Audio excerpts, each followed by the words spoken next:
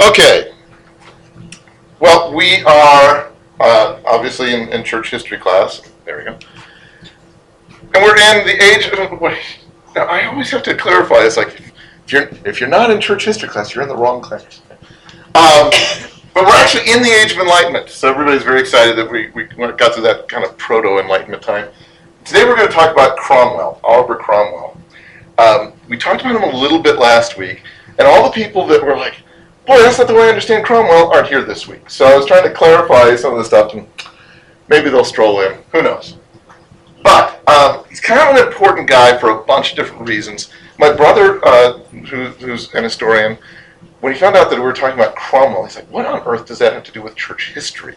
Why are you talking about the English Civil War in church history? And I'm like, well, because A, we want to try to understand all the societal effects that have pushed things, but B, this is kind of important for church history, and I started talking about why, and he's like, I guess so. Just make sure that you say Cromwell is a horrible human being. I'm probably going to nuance that just a smidge. So, as we talked about, we left off last time. On behalf of Parliament, 1649, Cromwell invades Ireland.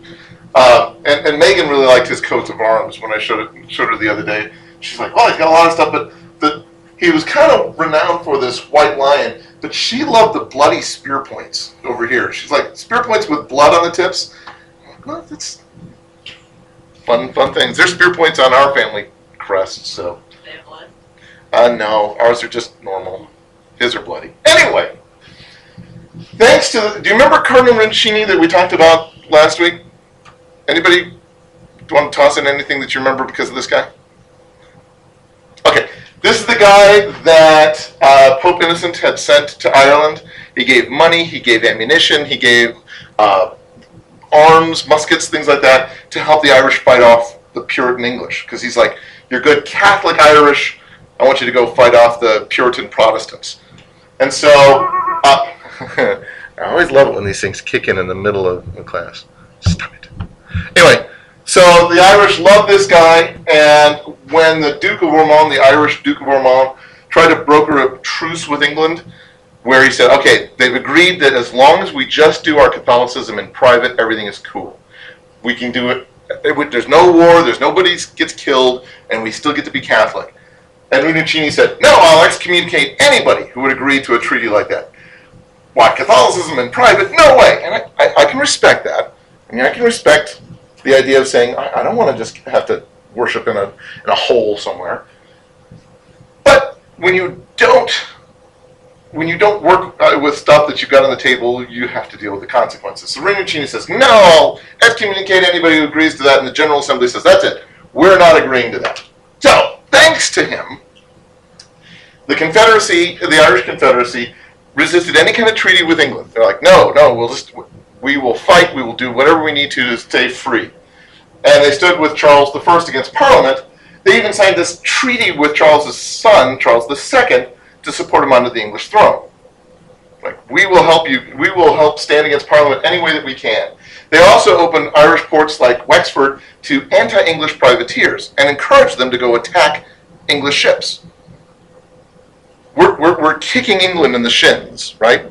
As much as we possibly can, which is okay, I guess, if you can get away with it. But if you're basically just poking them until they get mad enough to fight you, you better hope you can win that fight, right? Yeah. Now, they also killed about 10,000 English Protestants from Ulster when they were doing their own rebellion for freedom in 1641. So they're like, yeah, we're totally thumbing our nose to England the whole time. This is going to be great. Everything's going to be wonderful. So, Cromwell says, I'm invading. Sorry, we're back to we're killing each other for the way you worship and the way you want to believe in God. Theoretically, that's what's going on. But really, when you think about it, what they're saying is, we want to be free from English control. And most of us are sitting here being Irish Catholics. And most of the English coming over are Puritans.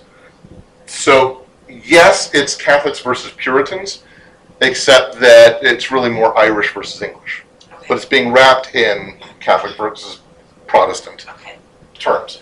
So Cromwell says, that's it, I'm invading, right? Ormond trying desperately to avoid all-out war. So like, I'll stop him on the coast. Gets trounced, just gets pulverized. Cromwell brings over like 35 ships filled with guys. Just a huge invasion force. Over the next couple of years, the new model army that he had created, the guys that look like this new model army, devastate Ireland. Although that's the way the Irish remember it, but there was also this pesky plague outbreak and starvation that came with famine and things. So it was more than just pointy things coming from England, but there's a lot of pointy things coming from England. By the end of 1652, in 3 years, Ireland had surrendered. Cromwell had long since been recalled to England to deal with a third English Civil War, because they kept doing these things. And Ireland lost over 618,000 people, 40% of its population in 3 years. So how do you think the Irish feel about Cromwell? Not so much. They see him as this tyrant, as this butcher, this horrible human being. If you ever want to talk about somebody horrible, if you're Jewish, you talk about Hitler. If you're Irish, you talk about Cromwell. That was short, right? I don't know why Lindsay was right. My brother's right. He's just a horrible human being. Leave it at that. It's a little more complicated than that, all right? When you're dealing with Cromwell, he's a complicated guy. First of all, like many stories, it gets worse in the retelling. The original descriptions of these battles weren't as bad as the later descriptions of these battles. That over time he went from that guy that beat us to that guy that massacred us to that evil guy who massacred us to Satan incarnate who killed everybody. And it's like it just kept growing. In fact, when the invasion began, when Cromwell took his troops to Ireland, he specifically ordered his officers and soldiers to be fair to civilians. He said, I do hereby warn all officers, soldiers, and others under my command not to do any wrong or violence toward country people or any persons whatsoever unless they be actually in arms or office with the enemy. Unless they're fighting or supporting the fighting, you don't mess with them or their stuff, as they shall answer to the contrary at their utmost peril. Do not mess with civilians. He says, as for the people of Ireland themselves, what thoughts they have in the matter of religion in their own breasts, I can't reach that. I can't legislate them away from their Catholicism. But I shall think it my duty if they just walk honestly and peaceably, not to cause them in the least to suffer for the same.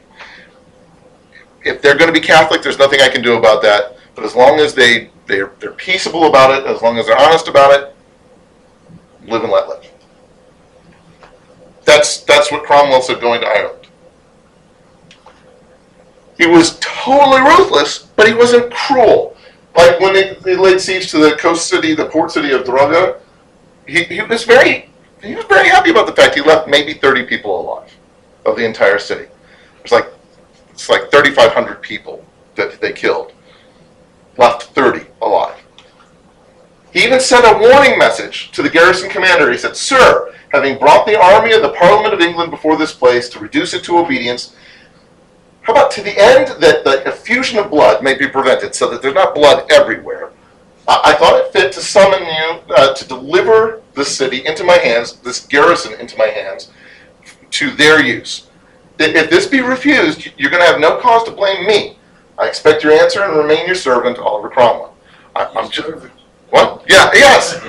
That, which is kind of just the way they talk about that, but it also gives you a little bit of his mindset. He's like, I'm letting you know. I got 35 ships worth of guys pouring in here. I've got thousands and thousands and thousands of troops. I've got cannon. I've got all this kind of stuff. You're going to go down. Will you surrender? I'll give you the chance to surrender, and we won't shed a drop of Irish blood. But if you fight us, if you refuse to surrender, I'm going to level the place. And you can't blame me as if I've done something wrong, which, by the way, that never really works. You can't say, well, you can't blame me. Of course people are still going to blame you. The commander refuses to surrender, and here's the thing. Under the rules of warfare for the day, if a garrison commander refused to surrender, it was kind of expected. You just level the whole town. Because that way you go to the next town and you say, surrender, and they say, yes, I will. In fact, you see this in Henry V. If you've ever read the play or seen the play. Henry V, they're up against Harfleur, and he's like, please surrender your town. If you don't surrender your town, I'm going to let my men destroy everything here. I'll kill every single last person, men, women, children, babies. Everybody dies unless you surrender. And the garrison commander goes, yeah, okay, I'll surrender.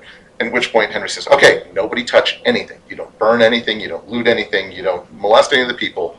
They surrender. That's the way this works. That was the way that they understood it. So he didn't give any quarter. He did exactly what he said. His official record about how many civilian townsfolk died was around 700, which is not a good thing, but it's rules of war, right? And this is not like he's trying to lessen the number. He's not trying to pretend anything. He was very happy about the fact he's like, yeah, I left maybe 30 people alive. I'm not pretending, I'm not hiding anything, right? The Irish Catholic account said the number was more like 4,000 civilians, which is 500 people more than the total number of dead bodies involved in the siege. You know, well, there's like 3,000 guys at the garrison. There's like 3,500 dead bodies by the end, and you say that out of those 3,500 dead bodies, 4,000 of them were civilians. I think your numbers are off. I don't know which number is good. I'm pretty sure there's a huge difference between 700 and 4,000. I don't know if it's 700. I don't know if it's 4,000. I don't know if it's 2,000. It's kind of a matter of perspective, because Cromwell thought he was completely justified, and the Irish think he's a horrible, horrible, horrible guy. It's complicated. Same could be said of the siege of Wexford. Remember I talked about Wexford being this port city? Yep, it's a big port city filled with privateers who go attack English ships. Again, he sent a message to the garrison commander. He said, all right, you gave me some terms for your surrender. I'll actually accept those terms. He said, sir, I've had the patience to peruse your propositions, to which I might have returned an answer with some disdain. I might have just said, no, I'm going to burn it to the ground. But to be short, yes, all right, I will give the soldiers quarter for life and let them go to their several habitations. As for the inhabitants of the city, I shall engage myself that no violence should be offered to their goods, and I shall protect their town from plunder. Okay, we're cool. I will accept your terms of surrender, and he included a few others of his own. He's like, I will accept your terms of surrender if you will do this. Everything's going to be good. Nobody dies, right? But then some doofus surrendered to troops. Some royalist captain in the city opened the doors and said, okay, we give up. Before the terms of surrender were actually officially accepted from both sides. So Cromwell and the garrison commander are talking on a high level. Somebody opened the doors to the parliamentary army and said, okay, we give up. So the parliamentarian forces just poured into the city and started killing, burning, looting, everything. Because they're like, you guys just opened your doors. There was no agreement between us. Therefore, we can do anything that we want. And it wasn't on Cromwell's orders. However, to be fair, he didn't stop them. He's like, later when somebody said, well, why did you let them do that? He's like, we didn't have any terms agreed upon. They opened their doors with no terms agreed upon. Plus, I don't feel really bad. They spent a decade killing Englishmen on the high seas. I'm not sure I feel tremendously bad that this happened. So you go, well, so is he a fair guy or a bad guy? Is he a butcher and a jerk, or is he a legit commander? It's complicated. I don't want to give him a pass, nor do I want to say, yes, he was a butcher. Nonetheless, specifically those two battles, those two massacres, are what the Irish tend to see as saying, oh, he's this cruel tyrant, he's a butcher, even though neither one was technically due to any inordinate amount of cruelty or tyranny on Cromwell's part. Both of them were specifically following the rules of war, but the Irish are like, no, we hate it. And all this massacring was under his watch and under his authority. So he is responsible, even though he didn't order it. Secondly, because I said first off, the battles are a little different. Secondly, those massacres, and later on there were towns that got burned, crops got burned.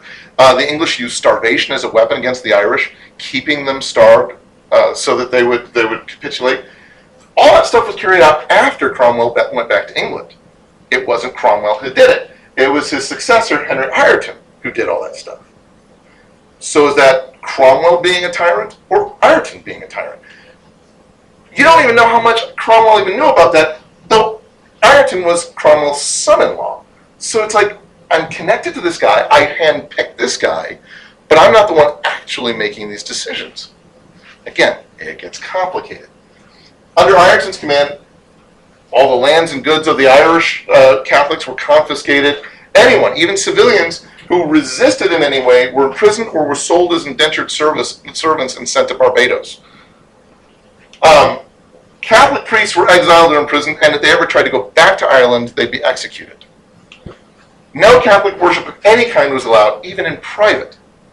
This is what happened. You go, well, way to go, Rinuccini. Good, I'm so glad you fought that. I'm so glad we didn't agree with that treaty. It ended up so much better for us this way. Cromwell didn't object to any of this, but he also didn't order any of this. So you go, is Cromwell clean of all of this kind of cruelty? Is he complicit in this sort of cruelty? Is he at least attached to it? It's complicated. He's remembered as this heinous tyrant in Ireland, but you go, yeah, but the worst of the stuff isn't stuff he did. It's what Ireton did. Anyway, but he did hate Catholicism, and his hatred is so palpable and so memorable, his name has actually become a curse in Ireland.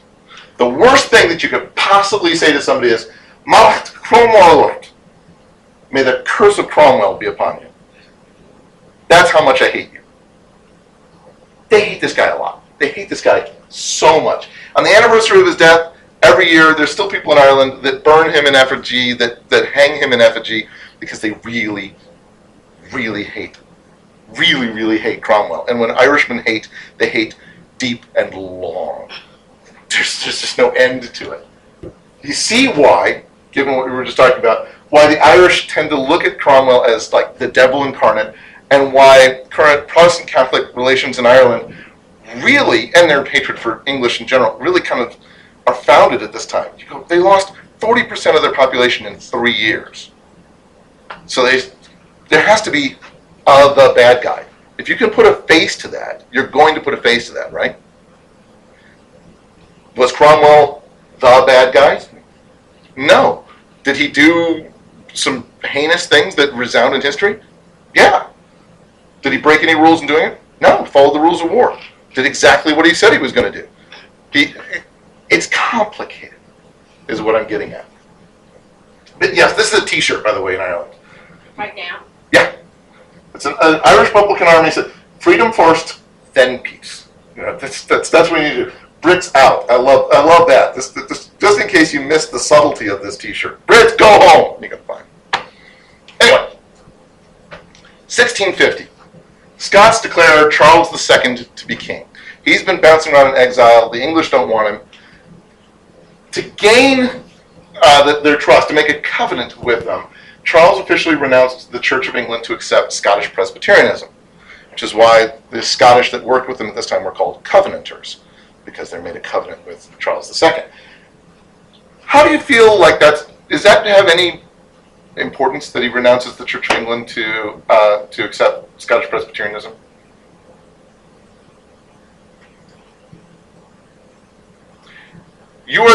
He's been the poster child for the Church of England. And all these Puritans are saying Church of England, high Anglicanism is bad. 2 Charleses in a row have said, no, Church of England good. This one now says, what were you going to say? Well, I was just going to say, the whole thing of your religion being dictated by the King is, it seems so foreign to us. Yeah, well, and what's interesting is you go, and this flip-flops that, right? In all of Europe, it's whatever religion the king has, that's what religion the country is. And he goes, okay, whatever religion the country is, that's what religion I'll be, if you let me be your king. Both those things are very foreign to us. And it torqued off all of his English supporters. Everybody in England that said, I disagree with all these roundheads who are running parliament, they're like, well, I don't like Charles either. He just went to us. That's not fair. And the Scottish said, we will back you onto the English throne. We will support you getting your English throne back, and so we'll be one united kingdom again. Thus launching the Third English Civil War, right? There's 3 of these things in rapid succession within the span of like a decade. Cromwell gets called back from Ireland to deal with that. And then he turns it over to Ireton, who went and did all the stuff that he did. So he's going to invade Scotland. What's interesting is, this is a different parliament that's calling him back than what we've talked about before. It's a slightly different take of it. 1648, Cromwell's superior officer, a guy named Thomas Fairfax, Black Tom, they call him because he's dark, ordered that everyone who disagreed with the military's handling of the political situation be forcibly removed from Parliament. If you don't think we're doing this right, you go home. Parliament will only have people who support us. So, in December, he sent a guy named Colonel Pride with the new Model Armory to clear and purge Parliament of everybody who disagreed with him. To this day, this roundhead Puritan control of Parliament is the only coup d'etat in English history, when the military comes in and says, we're controlling everything. But even today, it's something that the British are still terrified of, that one of these days a conservative army is going to take over the British government again. You'll see this in English literature, you'll see this in English movies. They were terrified of this with Maggie Thatcher because she was an extremely strong conservative leader. They're like, she's going to totally do this. She's going to clear Parliament. Because it's in their history already. Anyway, because all that's left is a remnant or a rump of the previous Parliament, this group is often referred to in history as the Rump Parliament. So if you ever hear that, that's what that's getting at. So technically, Cromwell is being brought back by the Rump Parliament to invade Scotland. And even then, he said, he contacted the Scottish and he's like, guys, I beseech you, in the bowels of Christ, think it possible, please, just consider the possibility you might be mistaken. Maybe you've got the wrong guy. Maybe you're doing the wrong thing. Before this leads to war, chew on the possibility that maybe you've done something wrong. Just consider it. Which they didn't. Scottish stood by Charles II. Cromwell invaded on Parliament's orders, invaded a city just across the border called Dunbar, and just annihilates their army in Dunbar. Just kicks their booty. At which point Charles goes, wait a minute. If he's in Dunbar, I'll be not in Dunbar. And so he takes his troops and he goes down to march on London. He's like, aha, the whole New Model Army is up in Scotland. I'm totally going to go take my throne now. He abandons the Scottish, takes his troops away, and says, yay! I mean, I get this mental picture of this stupid dopey look on his face going, this'll work! You go, nobody in England likes you because the Puritans think you're an Anglican who just sold out Anglicanism. The Anglicans think you're an Anglican who just sold out Anglicanism. The Scottish aren't going with you because you just abandoned them. Nobody likes you. What on earth makes you think you're actually going to win? And so sure enough, Cromwell finds him, catches up to him long before he ever gets to London, beats the snot out of him, and he's back in custody by 1651. That's the end of the Civil War. Except that Charles somehow, and nobody knows exactly how this works, Charles somehow escaped from custody, went through France to settle in the Netherlands because he had family there in the Netherlands. So we're not done with Charles II. This guy just keeps sticking around for some reason. 1651, you go, yay, end of the Civil War, everything's great. And you go, yeah, but now Cromwell starts fighting Parliament. Charles is out of the picture, at least for the time being. And so Cromwell says, I want to create a new Church of England that's tolerant to all Protestants. Again, Cromwell is remembered as this guy who is completely intolerant of anything other than Puritanism. He says, I specifically want a Church of England that's reformed. That you can be a Puritan, you can be an Anglican, you can be an Anabaptist, and still be part of the Church of England. In fact, I want it to tolerate the rights even of Catholics and Jews to practice their religion. Not privately. They don't get to have Catholic churches out and about. But let's let them be Catholics. Let's let Jews be Jews. In fact, he's like, I'm going to overturn King Edward. Remember Longshanks? I'm going to overturn his 1290 Edict of Expulsion. I'm going to specifically officially ask Jews to return to England. Could you come back? It's a safe place now. Please come back. And what's his rationale? He specifically tells Whitehall, he quotes Romans 10, he says, there's no difference between Jew and Gentile. The same Lord is Lord of all of them. And how are they ever going to hear the gospel if we push them onto another continent? Who's going to share the gospel with them if all we ever do is push them away? Draw them back and share the good news with them so that they can become Christians. That's Cromwell. Again, he's a complicated guy, right? In fact, his loudest opponent, the guy that stood against him, was William Prynne. Do you remember this guy? I got my ears chopped off by Charles for being a dissenter. William Prynne gets up and goes, we don't want any Jews and Catholics here. Catholic, chop my ears off. I don't want any Jews or Catholics here. It's just for Puritans. It's our party, and only ours. And Cromwell's like, no. Read Romans. You can't read Romans and say it's only our party. Complicated guy. Anyway, so he says, I want to reform the Church of England, and I want to hold new open elections to refill the empty seats that Fairfax purged. Fairfax came in and took all those guys away. Let's open up the elections. No more of this. Only get to be in Parliament if you agree with Fairfax and Cromwell. Let's get the best people in here. Let's work to reunite the United Kingdom. I mean, Ireland is off doing its own thing. Scotland is off doing its own thing. Let's work on this. Let's fix this. We can fix this. Parliament actively resisted everything that he was saying, all of the reforms. So in 1653, Cromwell said, all right, new idea. How about you name a 40-man, you guys name, Parliament, you name a 40-man government who's going to move forward. Every single one of you abdicate your position. We're going to redo this. If you can't fix it, we're going to reboot. All right? You name a commission, and they will set up what kind of government we have. You pick the guys. And they said, that's a great idea, and then did absolutely nothing with it. They totally agreed. They said, you're right, we're mired in this, we can't make any decisions, we will pick 40 guys that will actually do this. And then they twiddle their thumbs and all that kind of stuff. They didn't even get a workable constitution in place. 2 years, never got a constitution. They're just kind of running things, in part because all they were interested in, this particular rump parliament, was redistributing all the king's money. There's a whole lot of money in the king's treasury, and all of it was getting funneled into the pockets of all the people in the rump parliament. So, April 1653, Cromwell brings in troops to clear out the building, and he says, you are no parliament. I serve parliament, you're not a parliament. I'm done. And he claims the Spirit of God comes upon him. He's like, I couldn't do anything else. Had to. God himself said that this had to stop. Yeah, well, this is still part of that whole roundhead, yeah. I would say, but again, this is the third time now that Parliament has gotten cleared by somebody, right? Or attempted. Charles tried to come in and boot out Parliament because he didn't like anybody disagreeing with him. And Fairfax came in and kicked out Parliament. And by the way, Charles' argument is, because God's on my side, you're just a bunch of guys, right? Fairfax kicked everybody out because he's like, you don't agree with me, and I only want people in here to agree with me. I'll give Cromwell credit that when he came out to kick out Parliament, he's like, you guys are corrupt. You guys are accomplishing nothing. And yet it's still the same sort of thing, isn't it?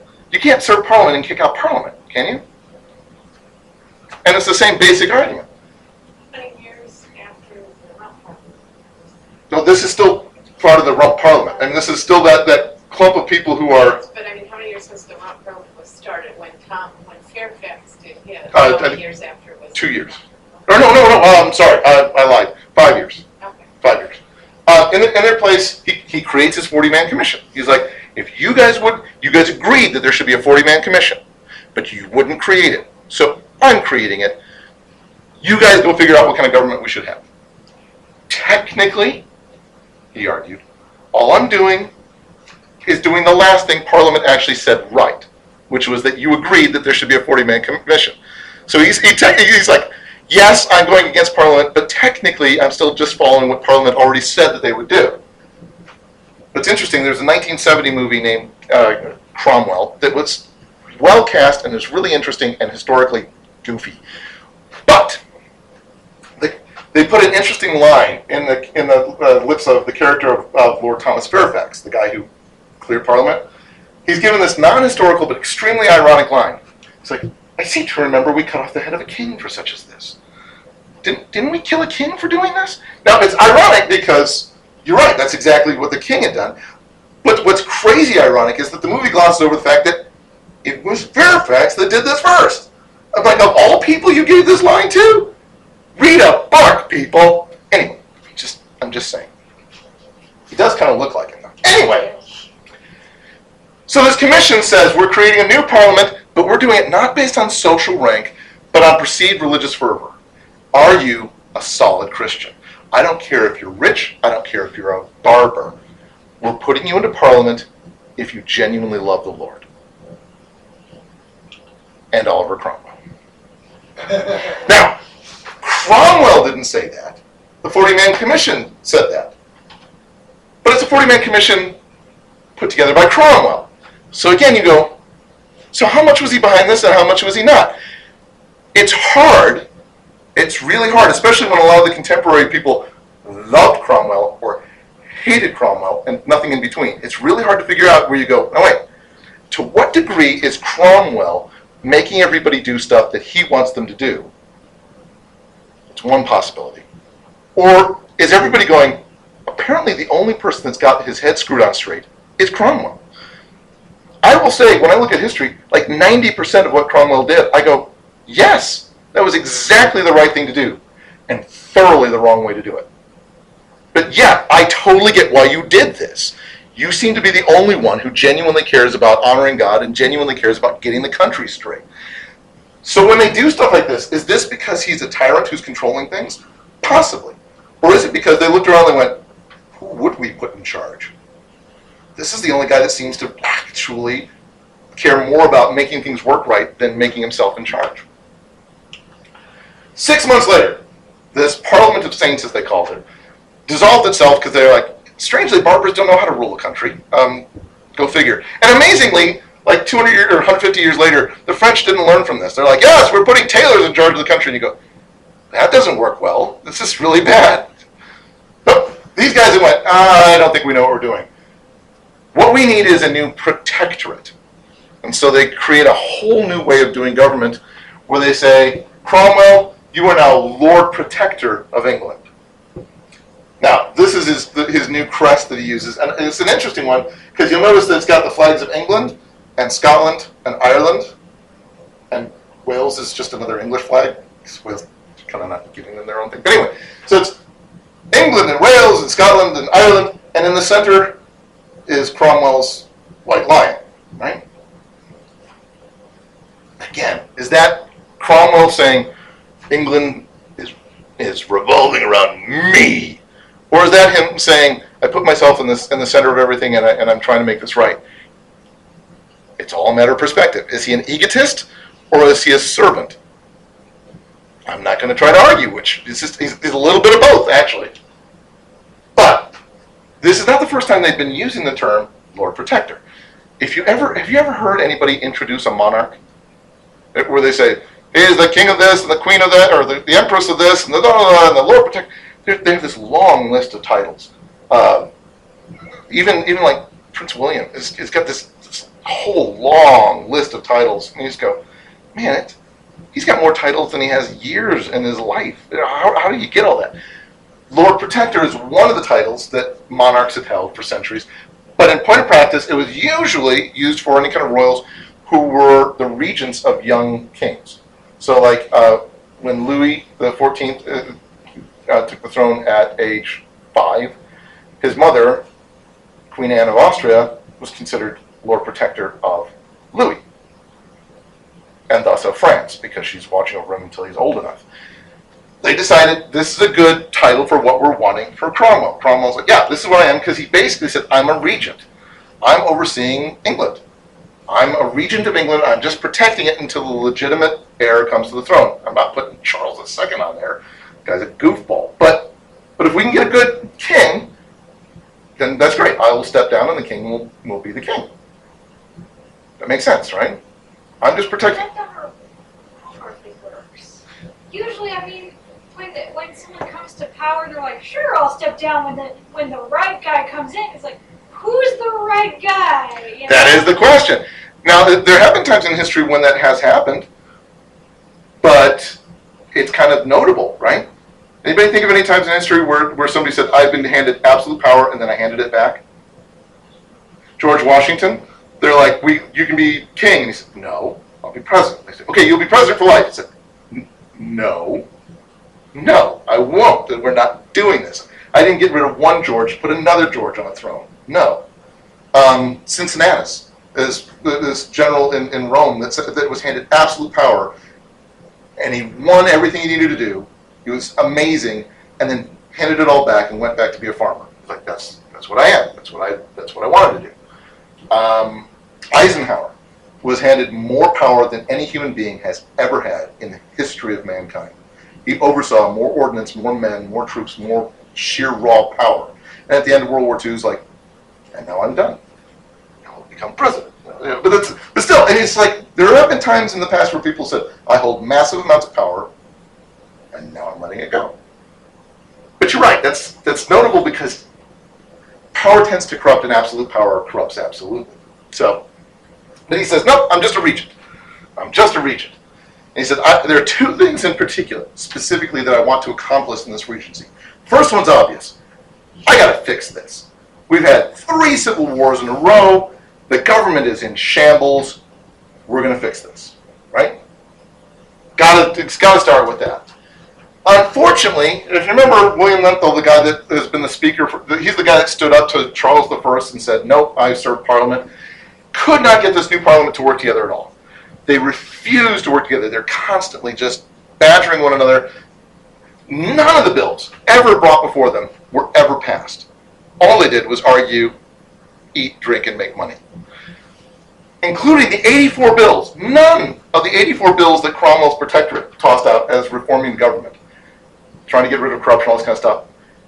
None of them. What do you mean? They're drinking and making money. Well, There's no reason for them to pass reform. They're happy. Yep, you can make that argument. Yeah, arguably. I mean, you want to look at it and go, well, you are the ones who said, we want you to be a Lord Protector. And he's like, okay, here's what we should do then. No. Agreeing with one another. In all seriousness, I mean, there's something to be said for, part of what they were doing was just saying, we want things to remain the way they are. Every tiny little nuance of every bill got debated to the point where it was a joke. It got lost in committee. Everything got lost in the committee. So there were different parties, different factions, and they had vested interests that they would not let go of. So in large part, it really does come down to most of the stuff that they're debating about is debating. You know, I just want to keep debating. I don't want to actually make some decisions. But if your country's not going well, how are they getting enough money anyway with taxes and all that stuff? No, they can still tax people. But if people aren't making money and doing all that, if your country's not healthy, The country's not being run healthy, but individuals are making money. People are making money in the state of Illinois. Illinois, how many billion? Is it like 1.9, 1.6? The dyslexia in my head, I can't remember. 1.9, 1.6 billion dollars in debt in the state of Illinois, and yet Aaron Schock is making lots of money. Why?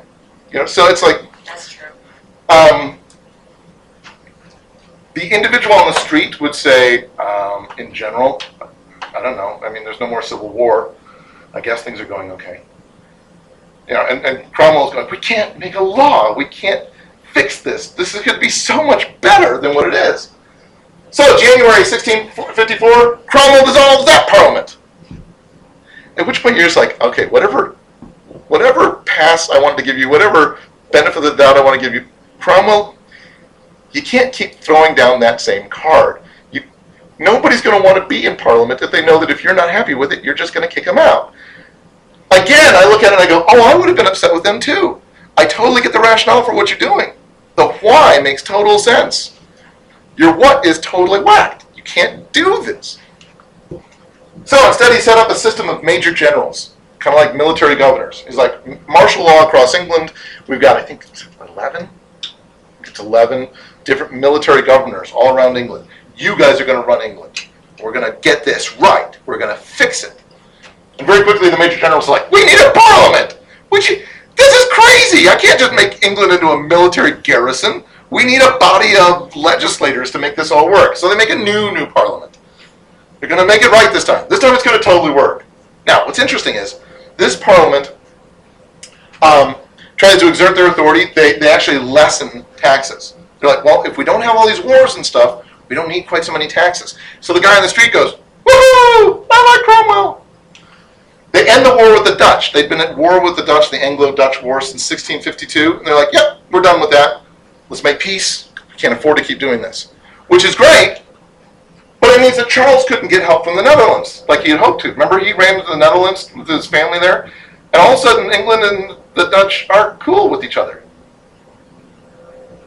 What do you do? If everybody in the Netherlands is supposed to be working with, and Holland and that whole area is supposed to be working with the English, are they really going to support your backing of attacking the English? You can't. So he turns to Spain. He goes, wait. Yeah, with the creepy handlebar muscle. And a chin. And the chin, the Habsburg lip and chin. But she said, you go, wait. 70 years ago, wasn't there this whole Spanish Armada going to destroy England thing? We hate Spain. He's like, well, but Scotland doesn't like me. The Netherlands and Holland, they won't support me. Yeah, but the enemy of my enemy is the French. I guess. But for an English king to say, I'm going to go cozy up to the German Habsburgs who are in charge of Spain, That's Hey, probably he better went than Ireland, Presbyterian. though. it is probably better than Ireland, what? I said he went Presbyterian on him. I don't think Yeah. he has any loyalty. And of course, this guy's Catholic, right? So now, it's like, any port in the storm. Anyway. But the Parliament also said, well, wait a minute. We established with Charles I that we're actually a court. We're not just a legislative body, but we get to try people. We get to make decisions. Charles was like, by what authority do you ever get to judge me? And they said, well, we're the highest authority in the land. We're a bunch of elected people and appointed people, and we get to act as if we were a Supreme Court. That's our authority. And they're like, well, let's do that. We get to be a Supreme Court. Let's try some cases. For instance, the case of James Naylor, a Quaker. Remember the Quakers, the guys who are like, whatever God lays in your heart, that's what you do, right? Quaker who said, God told me to reenact Christ's triumphal entry into Jerusalem by riding into Bristol on Palm Sunday the same way. And my buddies are going to throw palm branches down and stuff. It'll be great. It'll honor Jesus. Parliament said, I'm pretty sure that doesn't honor Jesus. I'm pretty sure that was a bad thing to do, James. George Fox, the guy who founded Quakers, went, yeah, it's a bad thing to do, James. He's like, James ran into imaginations and a company with them, and they raised up a great darkness in the nation. James, you're a crazy person. Which is interesting because James is just doing what Quakers are supposed to do. Isn't that inherently the danger? When you say, whatever God lays on your heart, who can judge that? Whatever God lays on your heart. Okay, I want to sacrifice a goat because God said so. I can't tell you no. Because if you say God said so, who am I to say no? But of course, there's always somebody else that says, and God said you're wrong.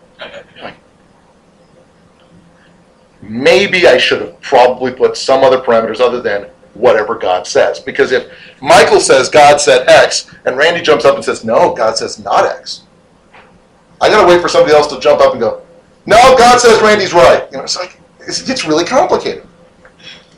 James says, no, this is a great idea. I love this.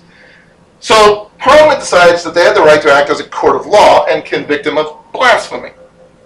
So they said, James Naylor shall be put in the pillory, well, that's stocks like that, in the city of Westminster for the space of 2 hours on Thursday next. And then will be whipped by the hangman through the streets.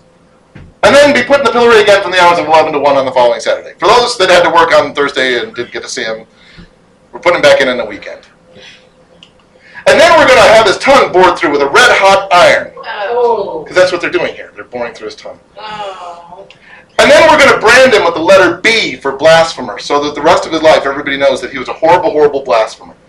And then we're going to send him to Bristol, where he's going to be paraded through the city on horseback with his face backward, because not only is that humiliating, but it's kind of undoing the blasphemous act that he did. And then he's going to be brought back to London and sent to the Tower, and he's going to be kept at hard labor by order of Parliament for like the next 2 years. The guy was absolutely destroyed. I mean, his life was utterly destroyed. But that makes them not a court of law per se, but like a religious court. Like, I don't know. I guess But- being an American, I'm all like, the courts can't try me for something religious. Okay, yeah. That is a modern American taking on stuff. And even then, in modern America, sure we do. We still do the exact same thing. Not too awful long ago, sodomy was still illegal. Why? Because it's immoral. Now, saying sodomy is immoral is becoming a hate crime, which makes it illegal. We still do this, right? To small degrees, we still legislate morality. We still say, because of my religious views, you don't get to do things. Whether that's liberals or conservatives, whoever's in power, we still love to do this because we're in charge, we get to legislate your morality. James Naylor is a snapshot of this Puritan-legislated, military-controlled England. This is what happens when you say we're going to have a legal system based on who's the most biblically solid. That sounds really good. And everybody, when I said Parliament of Saints, everybody's like, neat. Oh, neat. Right. But now you're basing law on what you think the Bible is saying. And now you can, because laws aren't just made, they have to be enforced. You have to legally enforce what you think the Bible is saying. It has become totally intertwined. So there is no such thing as, well, but that's a religious thing. How can a secular legal court make a religious decision? You go, because that's exactly the way they're viewing. All right, which leads to the second thing, because I said there were two things that Cromwell wanted to do. One, he wanted to heal the nation politically, but second, he's like, we need to fix the spiritual life of England. England is messed up. He says between whack jobs like Naylor and the Quakers, Catholicizers like Charles I, rampant sinning. Because at this time, especially if you read Shakespeare, you get a sense of this. Marriage is a joke. The concept of marriage is a joke at this time. What we would consider affairs were so common that they didn't even consider them affairs back then. Everybody was sleeping with at least a couple of different people. People called it marriage if you just lived together for an extended period of time that we now call common law, husband and wife things. It was a joke. Pickpockets, prostitutes, everywhere. Alcoholism, rampant. It was a nasty place. Reformation era, Renaissance era, and early Enlightenment era England is a foul place. So he said, we need to fix the theology, the morality of the people of England. So he outlawed Christmas. Boy, that's the first thing you want to do. I don't know if that was the first thing he did, but what you make a chuckle for? Christmas evil. Most Puritans of the day, Cromwell agreed with him. He said Christmas is a celebration. Were they Santa Claus then? Sort of. Remind me after class I can talk to you about some of the interesting traditions in Europe about Christmas. But a lot of what we do as Christmas celebration is totally pagan. It's like we put it on December 25th because that's when the Roman Saturnalia festival ended with the birthday of the unconquered sun, the birth of a god. And so Rome went, oh, totally. That's when Jesus was born. I thought it was in the spring. Shut up! No, here, this is great. We'll have parties, we'll give gifts, because that's what they did at Saturnalia. All that stuff was from Roman pagan stuff. In Cromwell's time, everybody got crazy drunk at those kind of parties. Think of it like the worst examples of like the office Christmas party that you can think of. That's the way it always was back then. Everybody just got drunk, had sex with people. It's like, yeah, Christmas. Even today, our cultural representations are what? The Druidic holly and ivy, the Roman Christmas tree, the Scandinavian jolly old Yule elf. It's all pagan. That part is all pagan. Now, does that mean that it's inherently evil to do? I don't know if you necessarily want to go there, but they did. He's like, yeah. The fact that some people also mention Christ during Christmas does not overweigh or overarch or outweigh the fact that all the other stuff that people do. It's like all the stuff we do is all pagan. No Christmas. In fact, if the people smelled you cooking a goose on Christmas, I mean, seriously, you had soldiers that would barge into your home and say, we smelled the goose you're cooking. You're celebrating Christmas, aren't you? It's like Burgermeister Meisterburger. It's like, no toys. You're going to prison. Any way that you're showing any kind of following of Christmas, you could go to prison for. They also banned theaters because they said, oh no, acting is basically for con artists and theaters are places of sinfulness. Because they were. Forget the Globe Theater for just 1 second. Just forget that for a second. Most actors were part of traveling troops that would come and set up, and everybody would come and watch them in your town. And while you were watching them, they had put pickpockets in the audience, and the actors were distracting you so the pickpockets could steal you blind. Or would go to your house while you were at the theater and rob you blind. That's what actors did. They're totally right. Which is why the Globe was such a big to-do. Because they're like, no, we're keeping this fairly legit. And yet you still had unofficial pickpockets in the audience and things. And they kept having problems with people getting all drunk and rowdy in the cheap seats. People like having sex in the aisles and stuff like that because they're out and they're excited. In fact, again, if you read some of Shakespeare's plays and they're talking about how the people in the cheap seats are acting, they'll even make in the middle of monologues. They'll even say, "And for you people in the cheap seats, settle down and listen." Parliament also banned most pubs and inns because they said, "Well, it's pretty much a hotbed of prostitution," because it pretty much was. You'd be amazed at how many derivations of this painting there are from this standpoint, from this time period, of some guy fondling some woman who's got her hand in his purse. And I looked for a painting of this, and I found like 47,000 different paintings like this, because that's a lot of what happened. That's what happened at public houses. That's what happened at inns. They banned sports, especially on Sunday. Pretty much doing anything on Sunday, taking Sunday strolls, anything on a Sunday breaks the Sabbath. And anything that even looks like you're breaking the Sabbath, punishable by prison or fines. Plus, you don't want to be wasting time with sports. You could be honoring God. You could be praying. Here you are playing football. You could be praying. Playing golf, you could be doing something for God. Also, they banned colorful dresses and makeup. In fact, it was not at all uncommon for major generals to send their troops to grab women off the street, take them inside, and scrub their makeup off. If they genuinely believed that you were made up because you're wanting to be a prostitute, you could go to prison for it. That is a snapshot of Puritan-controlled England. 1657, Parliament said, "Cromwell, we'll make you king.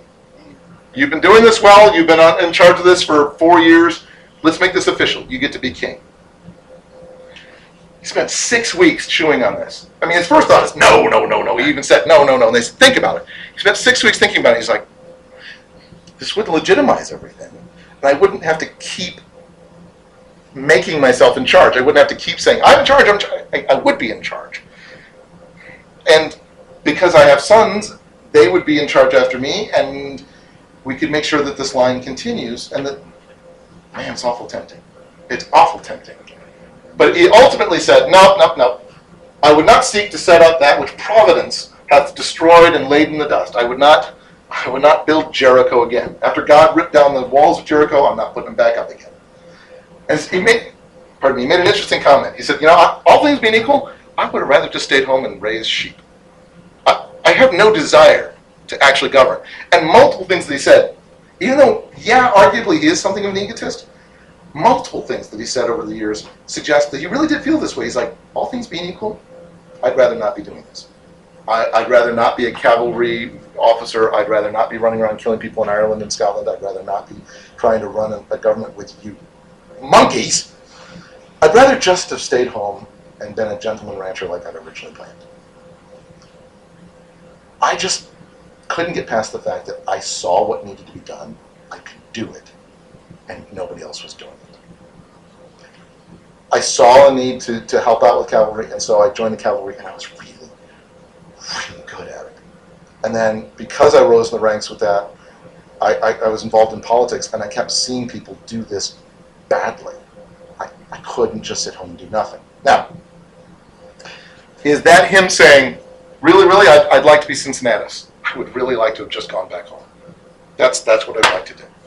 Is that him being genuinely selfless? Or is that him saying, I would have loved to have gone home, but I'm the only one that knew what was going on. I'm the only one that could do this.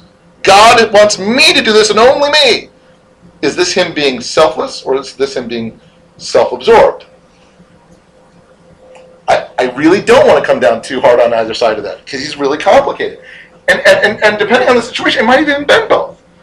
It might have even been that at times he really is like, I'd rather not have done this. But I felt compelled, and since I'm the only one who can do it, you go, stop. I know I'm not. Yeah, I know that I fall into this. Most of us at one point or another go, well, I'm the only one that can do this. You go, no, you're not. There are other people that could do this. There really are other people that could do this. But you get yourself into this mindset where you're like, well, I see what needs to be done. I'll just do it. I'll do it. You go, no, they should do it. You go, no, I'll do it. Anyway. They did dress him in purple robes and start calling him Your Highness at this point. They had kind of a re-up, like a recertification ceremony. They didn't give him a scepter, they didn't give him a crown, but they did put a purple robe on him. They did start calling him Your Highness and all that kind of stuff. He sat on a special chair. It's interesting, though, that if they felt that way about him, that he should be their king, that the Parliament wouldn't go along and try to clean things up that he wanted to do. Yeah. I'm amazed at how many times in history or in general practice, we've had a couple of presidents in the last handful of presidents that have basically thumbed their nose at the Secret Service and said, I refuse to do what you tell me to do to take care of myself. But, protect me. And the Secret Service goes, okay. If you want us to protect you, you need to not do this that you're planning. This, it puts you out in the open. There's nothing we can do to protect you. You can't do this. The president goes, yeah, but I want to. So just make sure I'm safe. I can't. You're tying our hands. Could you please, if you want us to do our job, just help a little bit? Like, nope, but you have to do your job or else I'm going to fire you and you're going to get in serious trouble if anything happens to me. Just do your job. Just do your job. Like, I can't do my job because you're stupid. I have a feeling that's a lot the way this went down. Is that Cromwell's like, you like me, you say, go fix England, and I say, here's how we fix England. Part of what you need to do is, you need to stop doing this. And they go, no, but go ahead and fix England. So I think that would drive him bonkers. Now, 1658, Cromwell dies. And he dies fairly abruptly. Gets malaria, probably as a result of urinary tract infection, and passes away at 59. Buried with this huge funeral. Massive funeral. Just like, actually, it's very similar to the funeral that they gave to James I. They're like, a king's funeral. Nothing but love for you. His son, Richard, they say, even though Cromwell said this should not be an hereditary thing, how about Richard? You're Cromwell's son. Why don't you be Lord Protector of England? And so Richard steps up and says, yes, I'll do it. And he stinks at it. He's so bad. Oh, he's so bad. He's so bad that within 9 months they're like, okay, could you please step down from Lord Protector of England? Because you're really, really not very good at this. Which is why, I'll back up and say this. So that means everything that Cromwell worked on, for all that time, it was only as strong as the leader is. And his son was a bad leader. Everything falls apart. Everything that he set up, all of his reforms, everything just falls apart. Now, the Irish are going, woo-hoo, woo-hoo. But if you're in England, you say, well, actually, this worked. Of course, even the people who hate Cromwell will go, yeah, well, Hitler made the trains run on time. So, but everything falls apart, which is why Richard has become known as Tumble-Down Dick. That's what everybody started calling him. It's like, yep, thanks to you, everything fell apart. Congratulations. But that's also why England specifically restored the monarchy and asked Charles II to come in and be king. The guy that nobody liked. Nobody likes this guy. It's like a bad penny. Yes! They're like, he's just sitting there in Spain going, It's like, he gets a letter going, hey, would you like to be king? It's like, ooh. it's like the Pope that they kept reading. Yeah, it's a lot like that. So, Don't learn from history. no, so this is referred to as the Restoration. We still don't. No, we never learn from history, which is, of course, why we're having a history class. So we get to there and go, hey, I remember when well, if we could just get conservative Christians in charge of the government, then everything would be okay. Wait, that never works good. Yes, we should get Christians involved in the government, but not so that the government is Christian, but so that wise laws are made. But if we say Christians are in charge, it gets weird. Learn. Anyway. So, 1661, Oliver Cromwell is executed. 3 years after he died, Cromwell's corpse was dug up, they tried him for treason, they hanged him, they burned him, and then they chopped him up. Because he's an evil, evil, evil man. You go, wait, 3 years ago, you buried him like you buried James I. You wanted him to be king. You wrapped him in purple robes and said, our king, our king, our king. And now you're killing him after he's dead, which, no skin off his nose, I guess. But still, you just go, wait a minute. I don't want to give Cromwell, this would totally give him delusions of grandeur, but I can't help but think about Jesus at this point where you go, our king, our king, our king. No, we want Barabbas. He's like, you are so fickle. Fickle. It constantly amazes me how fickle people's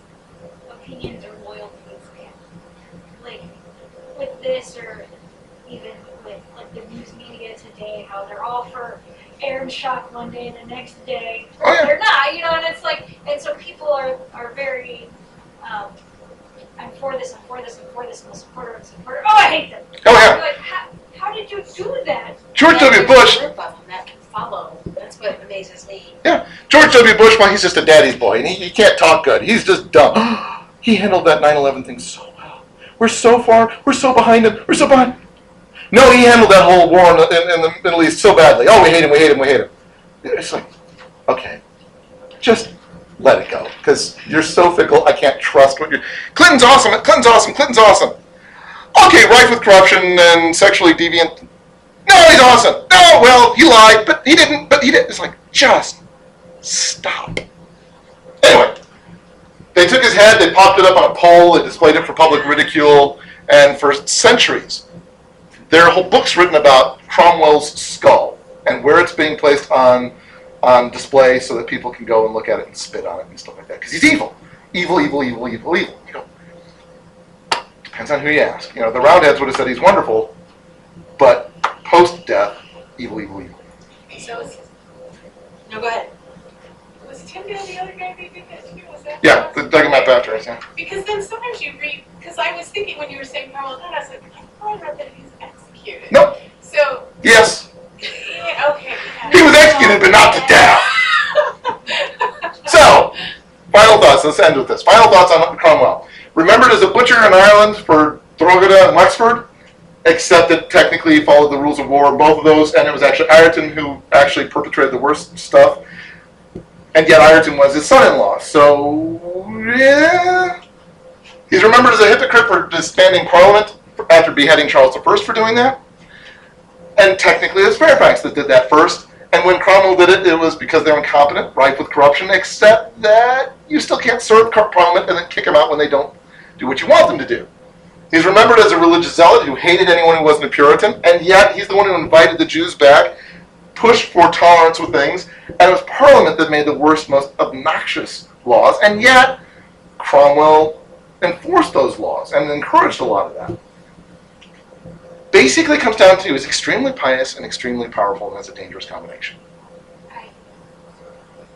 Well, depends on the Pope, but yeah, this is a guy who's crazy Christian. I mean, he loves to talk about how Christian he is and how important it is to follow the Bible, and the entire army is behind this guy. So you say you have the Bible in one hand and the sword in the other, and the best trained army in Europe is behind you. That makes you just an extremely dangerous person. Extremely strict, extremely intense.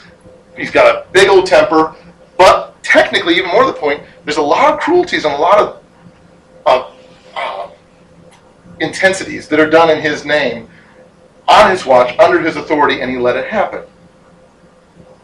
Is he an evil guy? I don't know if I'd say that. Was he somebody I'd like to hang out with? I don't think so. I don't think I would agree with him on things. And yet, BBC documentary recently said he's the father of modern democracy, and attributed the existence of both the modern British parliamentary system and the United States of America to Cromwell's efforts. But you can make an argument, they're absolutely right. The fact that you have a parliament that actually runs England, you look back and go, argue that that's from Cromwell.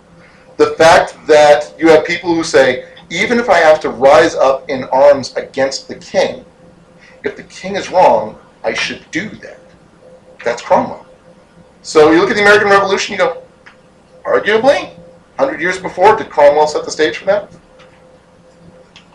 Cromwell, I would argue, this is the synopsis for all of this, is ultimately judged more by the Cromwellian era and all the stuff that happened during the time he was around that he was kind of the poster child of, than for his actions themselves.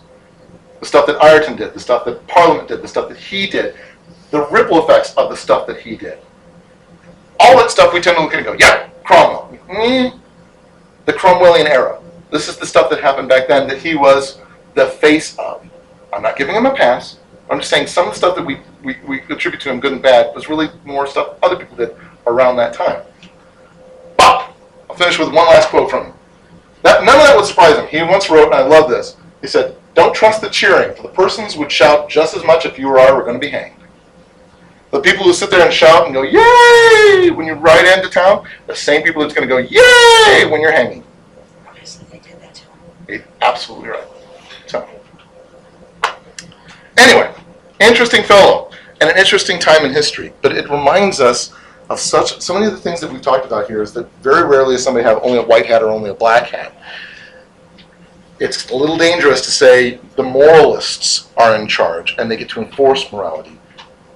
But also, it shows you got to understand the context of why people are doing what they're doing. This is a dangerous time in history in terms of morality. Nobody is being very moral. These guys are desperately trying to come in and fix things. How do you go about doing that? Let's pray. Dear Lord, thank you so much for this day. Thank you for the church, not just our little C church, but your capital C church. And I pray that you give us the wisdom to know what's going on around us and the wisdom to know how to actually address it. Lord, help us to change the people, not just the system. We give this to you in Jesus' name. Amen.